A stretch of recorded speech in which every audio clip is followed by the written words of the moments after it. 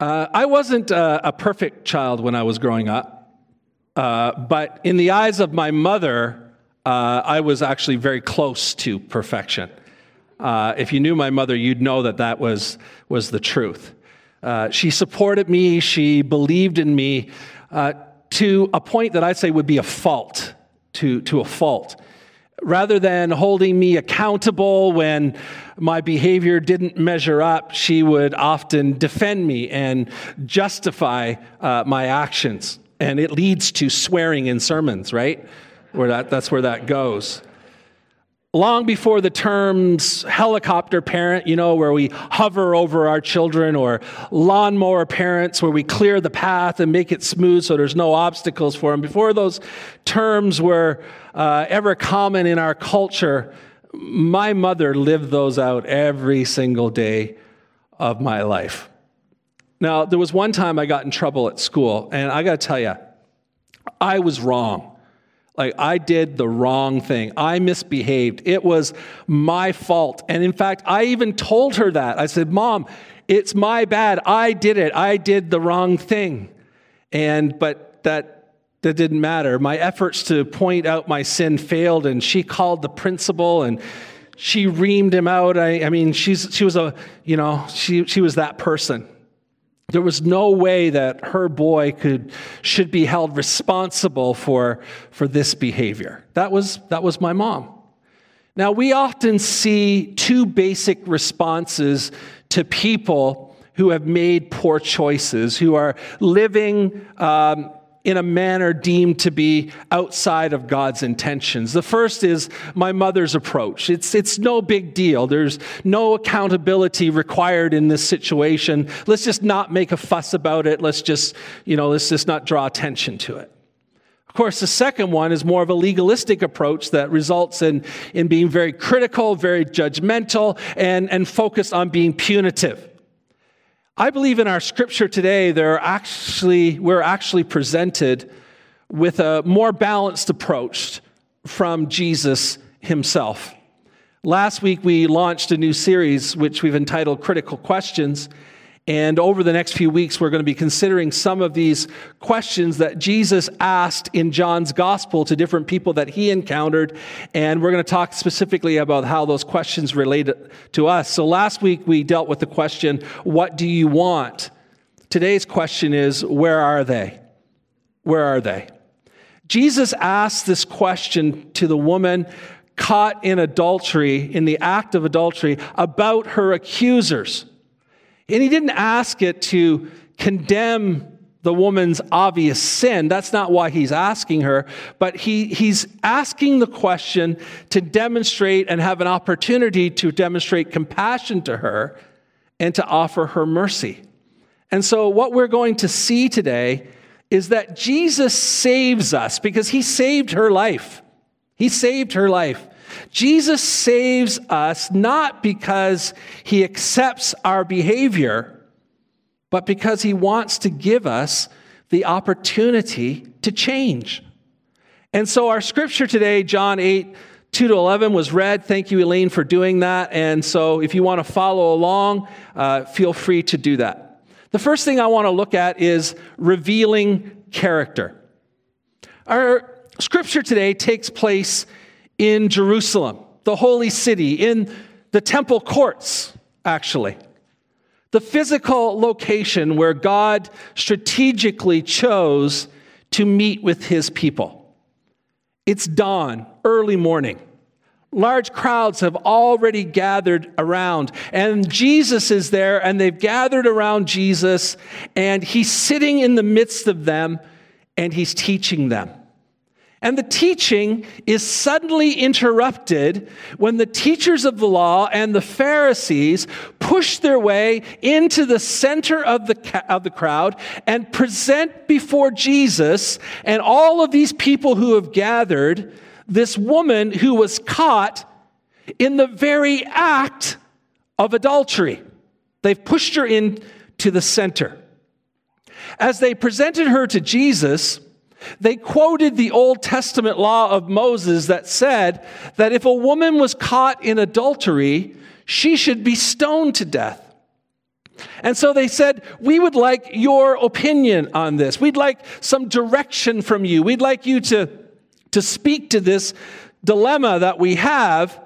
Should we carry out the law of Moses and kill her, or should we not?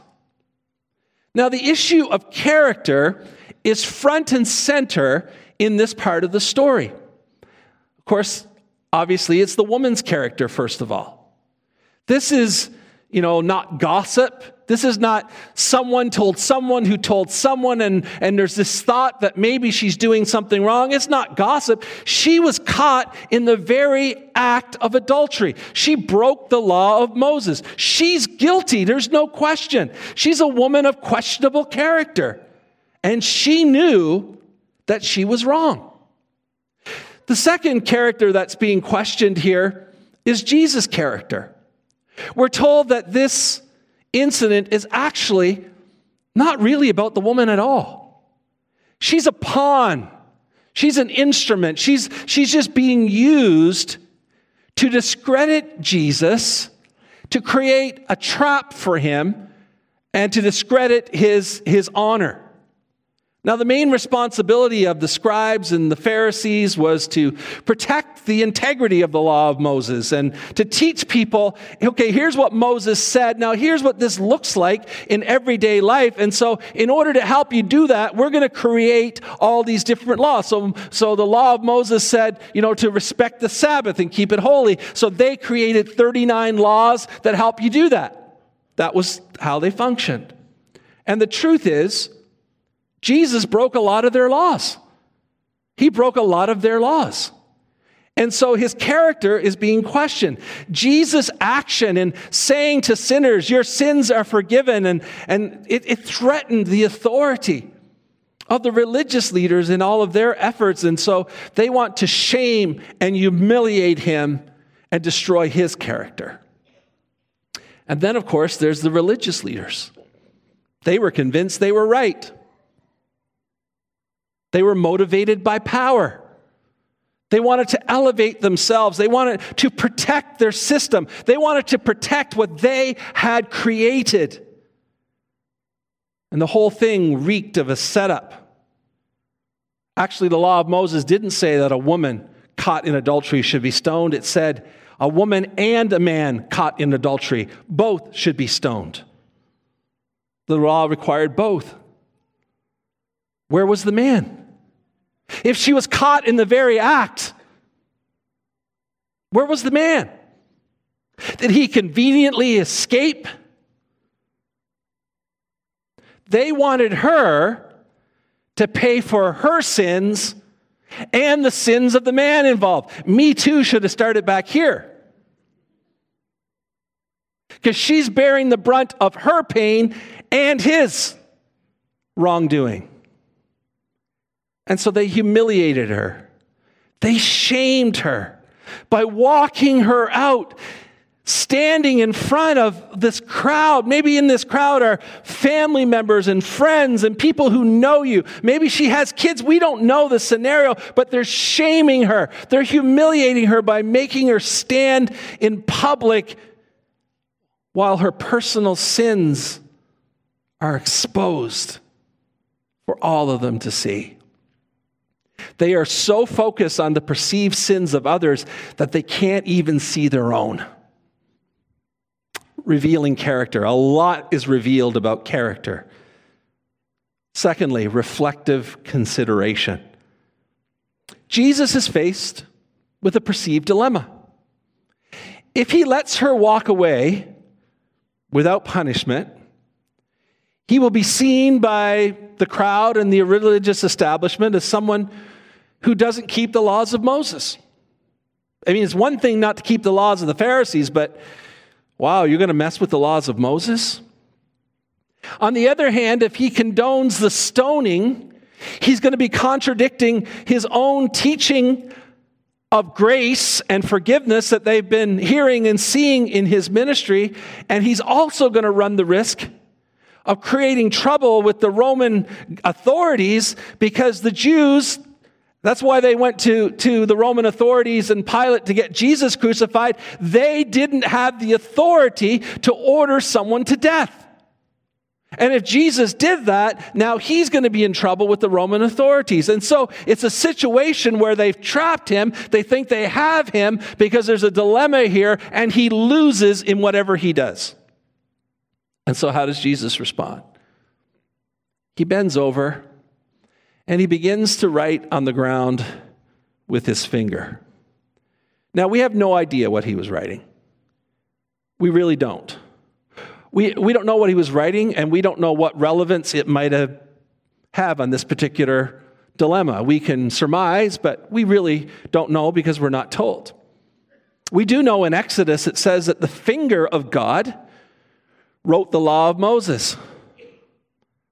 Perhaps Jesus is listing the other laws of Moses, other sins that have been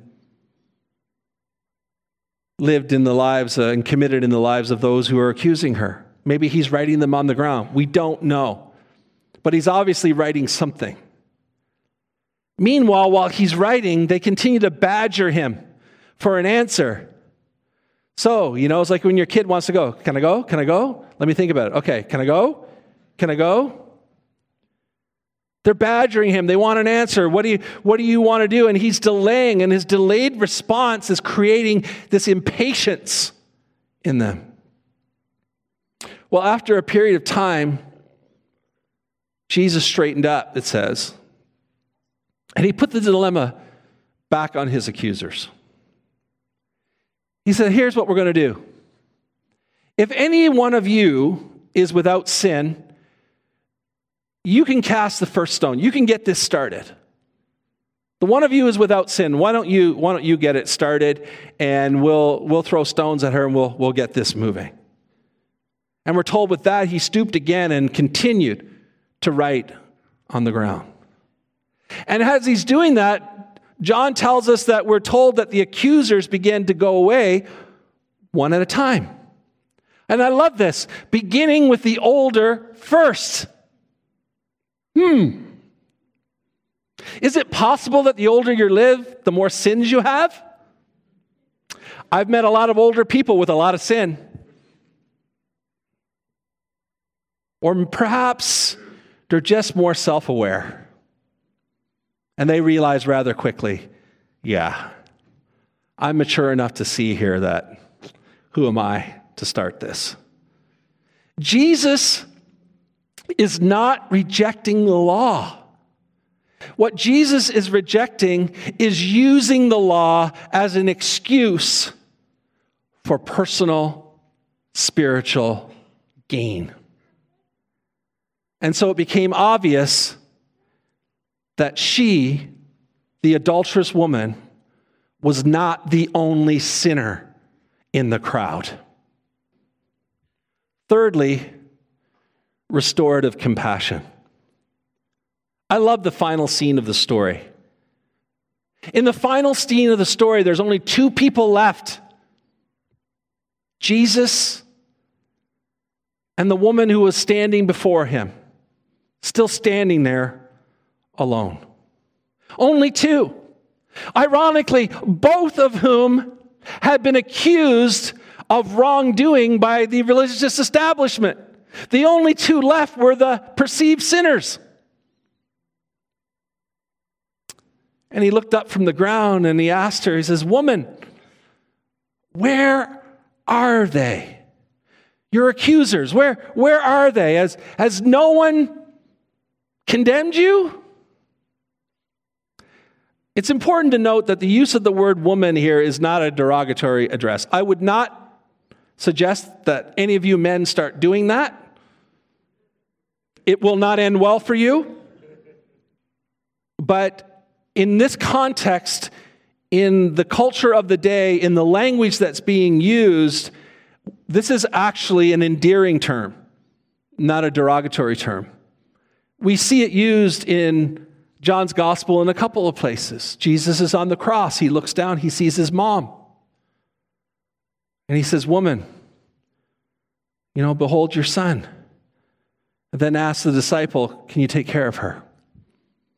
When Mary Magdalene is at the tomb, we looked at this on Easter Sunday, when she's standing there and just bewildered and broken, and he said, "Woman, who are you looking for?" These are endearing terms. These are kind terms. She said, "Where are they?" He says, "Where are they? Did no one condemn you?" And she said, "No, no one did. Not one of them." And he said, "Neither do I. Now go and leave your life of sin." I want us to notice that Jesus never questioned her on the charges. He didn't attempt to validate the facts. He said, "Okay, let's walk through this. Where were you? Who were you with? What was happening at the time? When did they come in? Can you just help me with the facts?" He never asked those questions.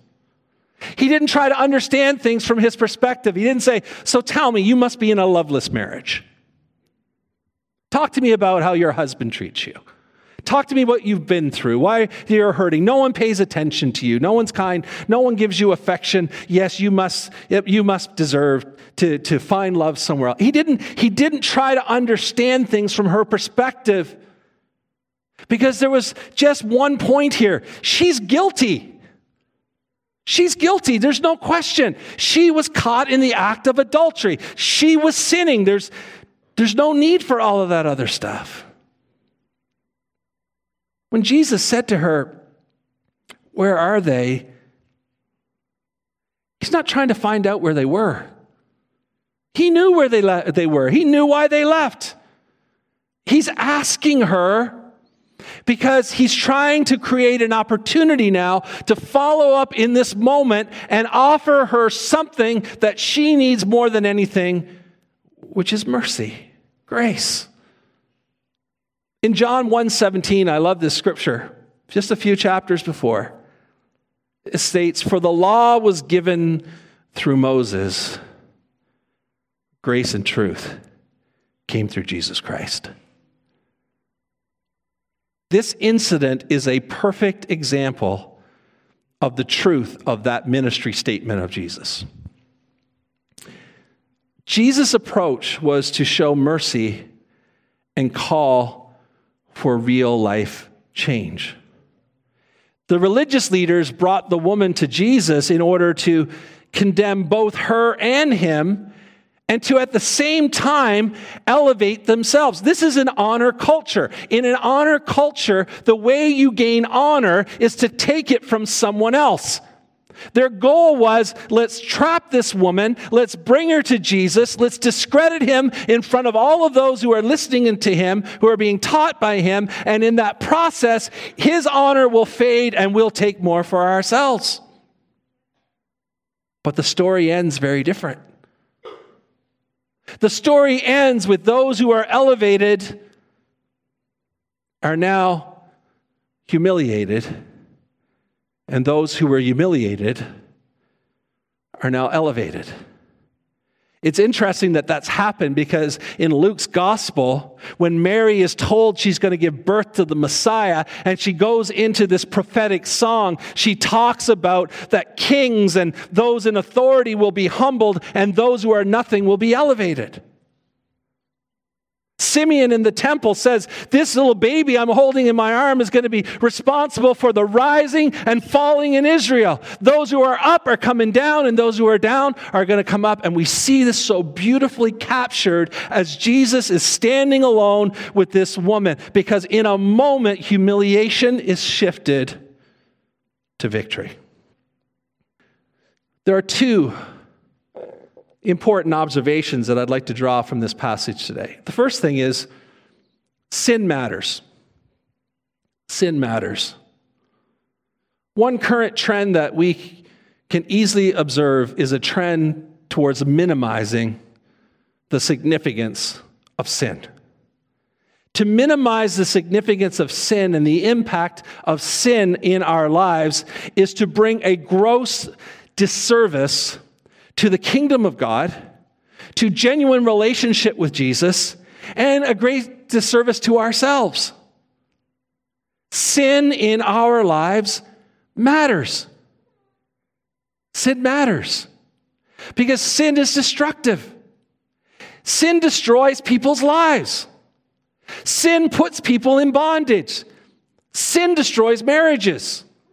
Sin breaks up families. Sin ruins relationships. Sin destroys reputations. Sin robs us of our purpose, our potential, our future. Sin matters. Now, sometimes sinful behavior is left unchecked because, well, it's awkward to confront it. It's intimidating. It's embarrassing. It's just better just to leave things alone, we think. Sometimes sinful behavior is excused because blame is placed on others for it. You know, lots of us grew up in dysfunctional homes. Lots of us grew up with parents who didn't know how to parent right. Lots of us grew up in environments where we were mistreated and our self-esteem was crumbled and people hurt us and different things. A lot of us grew up that way. But we can't use that as a reason to behave in a certain way. We can't excuse our behavior because, well, you need to understand the way I was raised. If you knew my parents, if you knew the home I grew up in, if you knew their demands, their expectations, and all of that stuff, no. Or if you knew the things that happened along the way, if you knew the things that I went through, if you knew how someone treated me, if you knew how my husband treats me or my wife treats me or doesn't provide or does provide or any of that, all of these things can be excuses for our sin. But the truth is, no one is responsible for the sin in our lives other than us. If it's in our lives, it's our responsibility. We can't blame somebody else for our sin. If it is in us, it's our responsibility. And like the woman in our story, Jesus is calling us to leave our lives of sin, to deal with the sin in our lives because sin matters. It really matters. Secondly, grace matters. Condemnation has been a part of spirituality from the very beginning. It has always been with us. It was with Adam, with Cain and Abel, and it's with us this morning. Condemnation has always been a part of spirituality. It's always been with us. It is very easy in the pursuit of spirituality to take on the role of evaluating, judging, and condemning the lives of other people while at the same time failing to see our own shortcomings. In our well-meaning attempts to protect what we deem to be spiritually important, we can develop an entitlement to evaluating those that we consider to not be measuring up to the standard. We do that all the time. We look in culture and we see people's lifestyles. We see decisions. We see, messages they're promoting and they're not measuring up, and we can become condemning, judgmental. I want to remind us today of what Jesus himself said in John 3, verse 17. He makes it very clear what he didn't come to do. Jesus says, here's what I didn't come to do. I didn't come to condemn the world. Good thing, because the rest of us just picked that up for him. He didn't come to condemn the world. He said, that's not why I'm here. I want you to understand, I'm not here to condemn this sinful, broken world. I'm here to save it, to redeem it. In fact, the Bible tells us very clearly that condemning is Satan's role. He's the accuser of the brethren. He even has a plaque on his door. Satan, accuser of the brethren. When we engage in condemning, we're actually carrying out his work. Ouch. Well, if that's his job description, and Jesus said, it's not mine, and we're doing it, well, who are we helping? Condemning points out the sickness, but grace provides the cure. We have observed in the North American context over the past few decades now, the church engaging in the political arena in an attempt to protect spiritual values. The belief is that if the church can gain political power, if the church can gain political influence, that will advance and protect the church's values. It will create laws and overturn laws and protect the church's values. Well, after about 3 decades or more of that, I believe the result instead is a creation of a culture, a creation of a church culture that's declining in grace and love for people. Martin Luther King said, "Power without love is reckless." We're called to change lives, not laws. Legislated morality, legislated spirituality is not what Jesus envisioned for the kingdom of God. Truthfully, what I have observed as I read social media posts, as I'm a part of these mass email mailouts, and if you include me in those, I will very quickly ask you not to include me in those, is that there are things being written by Christians, circulated by Christians about other religions and about other people whose lifestyles are contrary to ours and contrary to what we believe the Bible teaches. And what is being circulated and what is being written and what is being said, folks, it's nothing short of hate speech. It's hate speech. When I read something from someone who is a, quote, Christian, and I just read it, my heart breaks. I'm thinking, how can you do this? This is hate. It's hate. And there's no room for it in the kingdom of God. We are called to love above everything else. And not just in our words, but in our actions. Jesus didn't come to condemn the world because you know what? The world didn't need more condemnation. The world needed grace. The world needed love. The world needed mercy. The world had enough condemnation to take it through its existence. And the truth is, you and I, we don't need more condemnation. I mean, how many of you here this morning would raise your hand and say, I wish people would criticize me more? How many would you like to say, I wish more people judged me? I wish more people misunderstood my motives. I wish more people pointed out my sins and made me feel ashamed. How many of you here would like that? Exactly. But how many of you would say, I need more grace. I need more people to love me just as I am. I need more people to accept me. I need more people to show me mercy. I need people to be patient with me and kind. Most of us would say, yes, sign me up.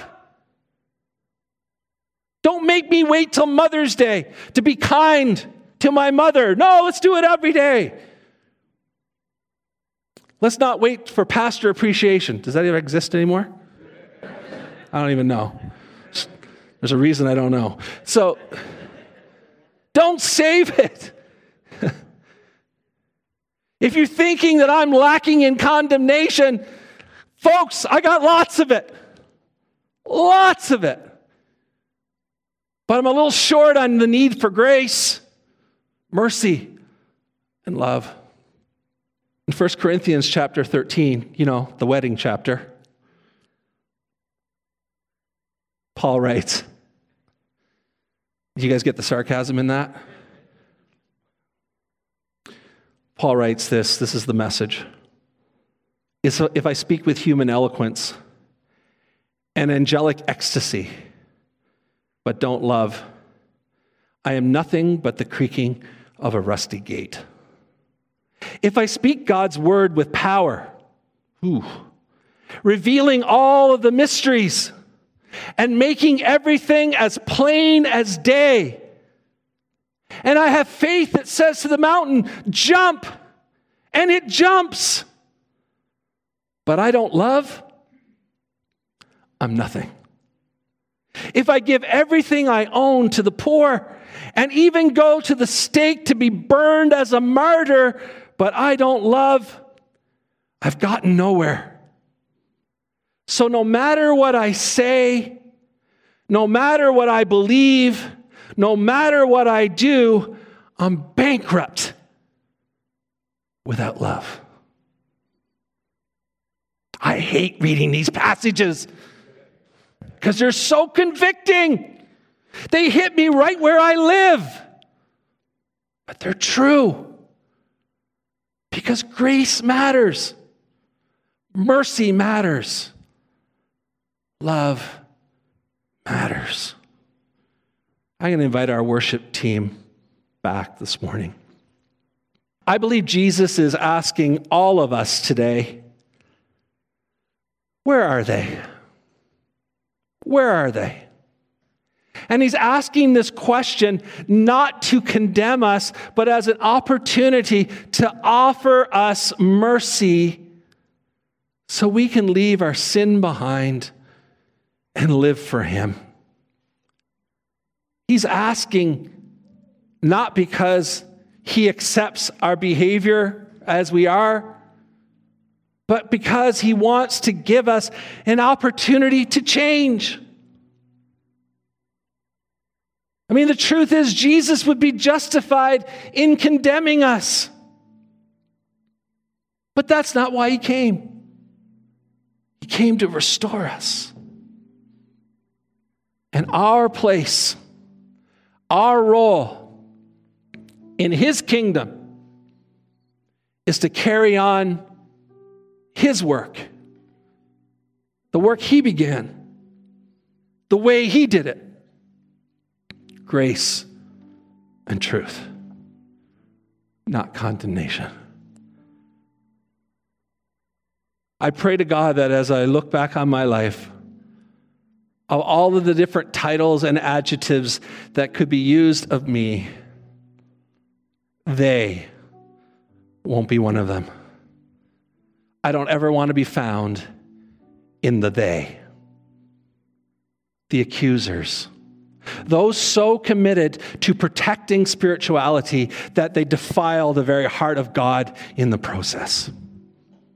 May we never be they. And if we are ones who have been the focus of they, maybe they're right. Maybe there is stuff in you.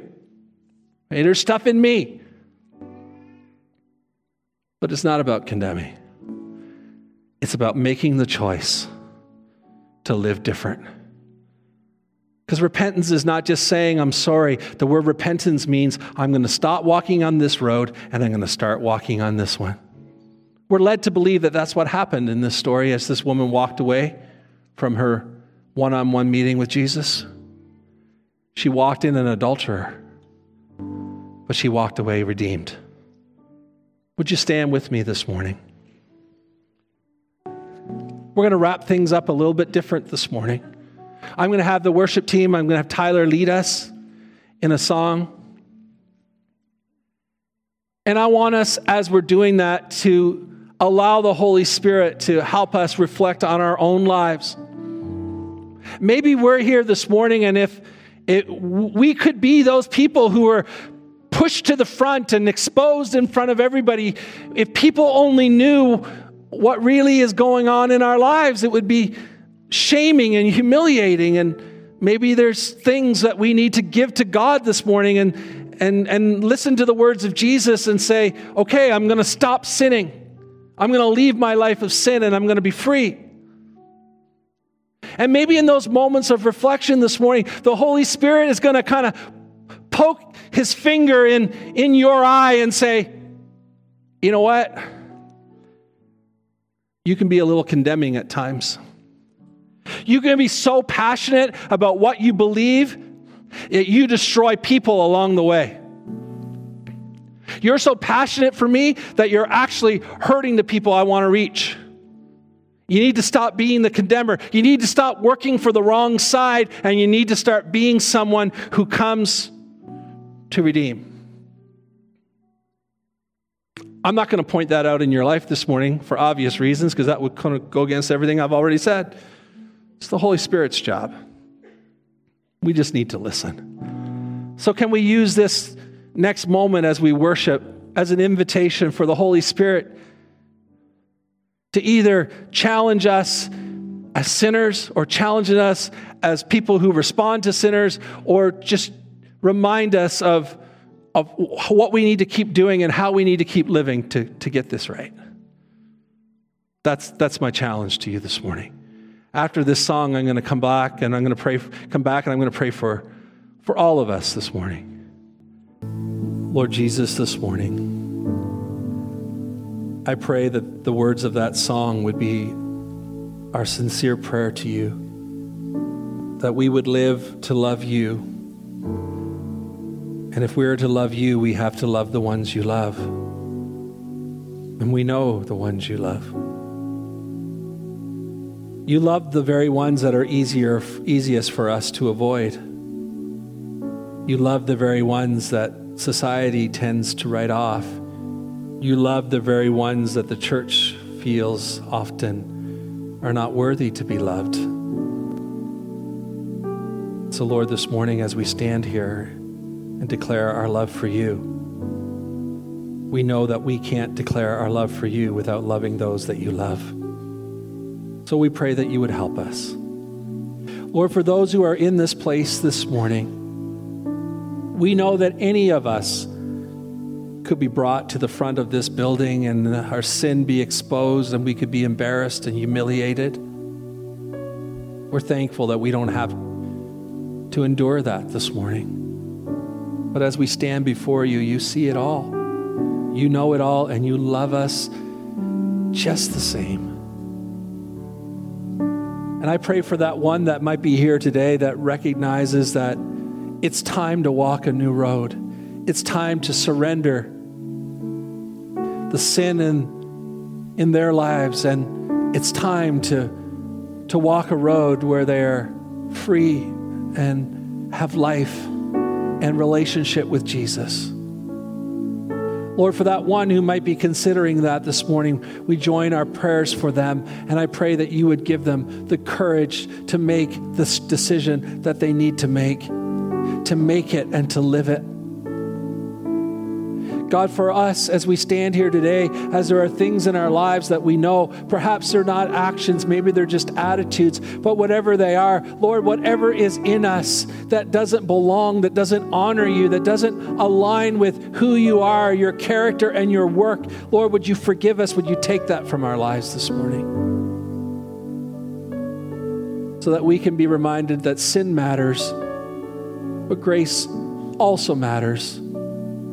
So Lord, I pray that wherever we find ourselves and to whomever we're interacting with, even if things about them are appalling to us, help us to see them not through the lens of sin, but help us to see them through the lens of love and grace and mercy and redemption.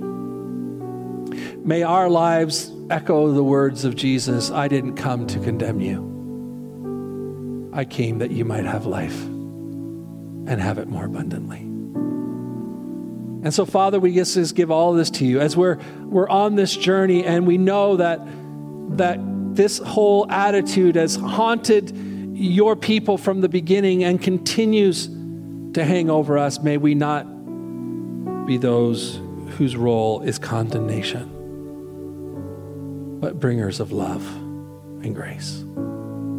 We pray this In Jesus' name, amen.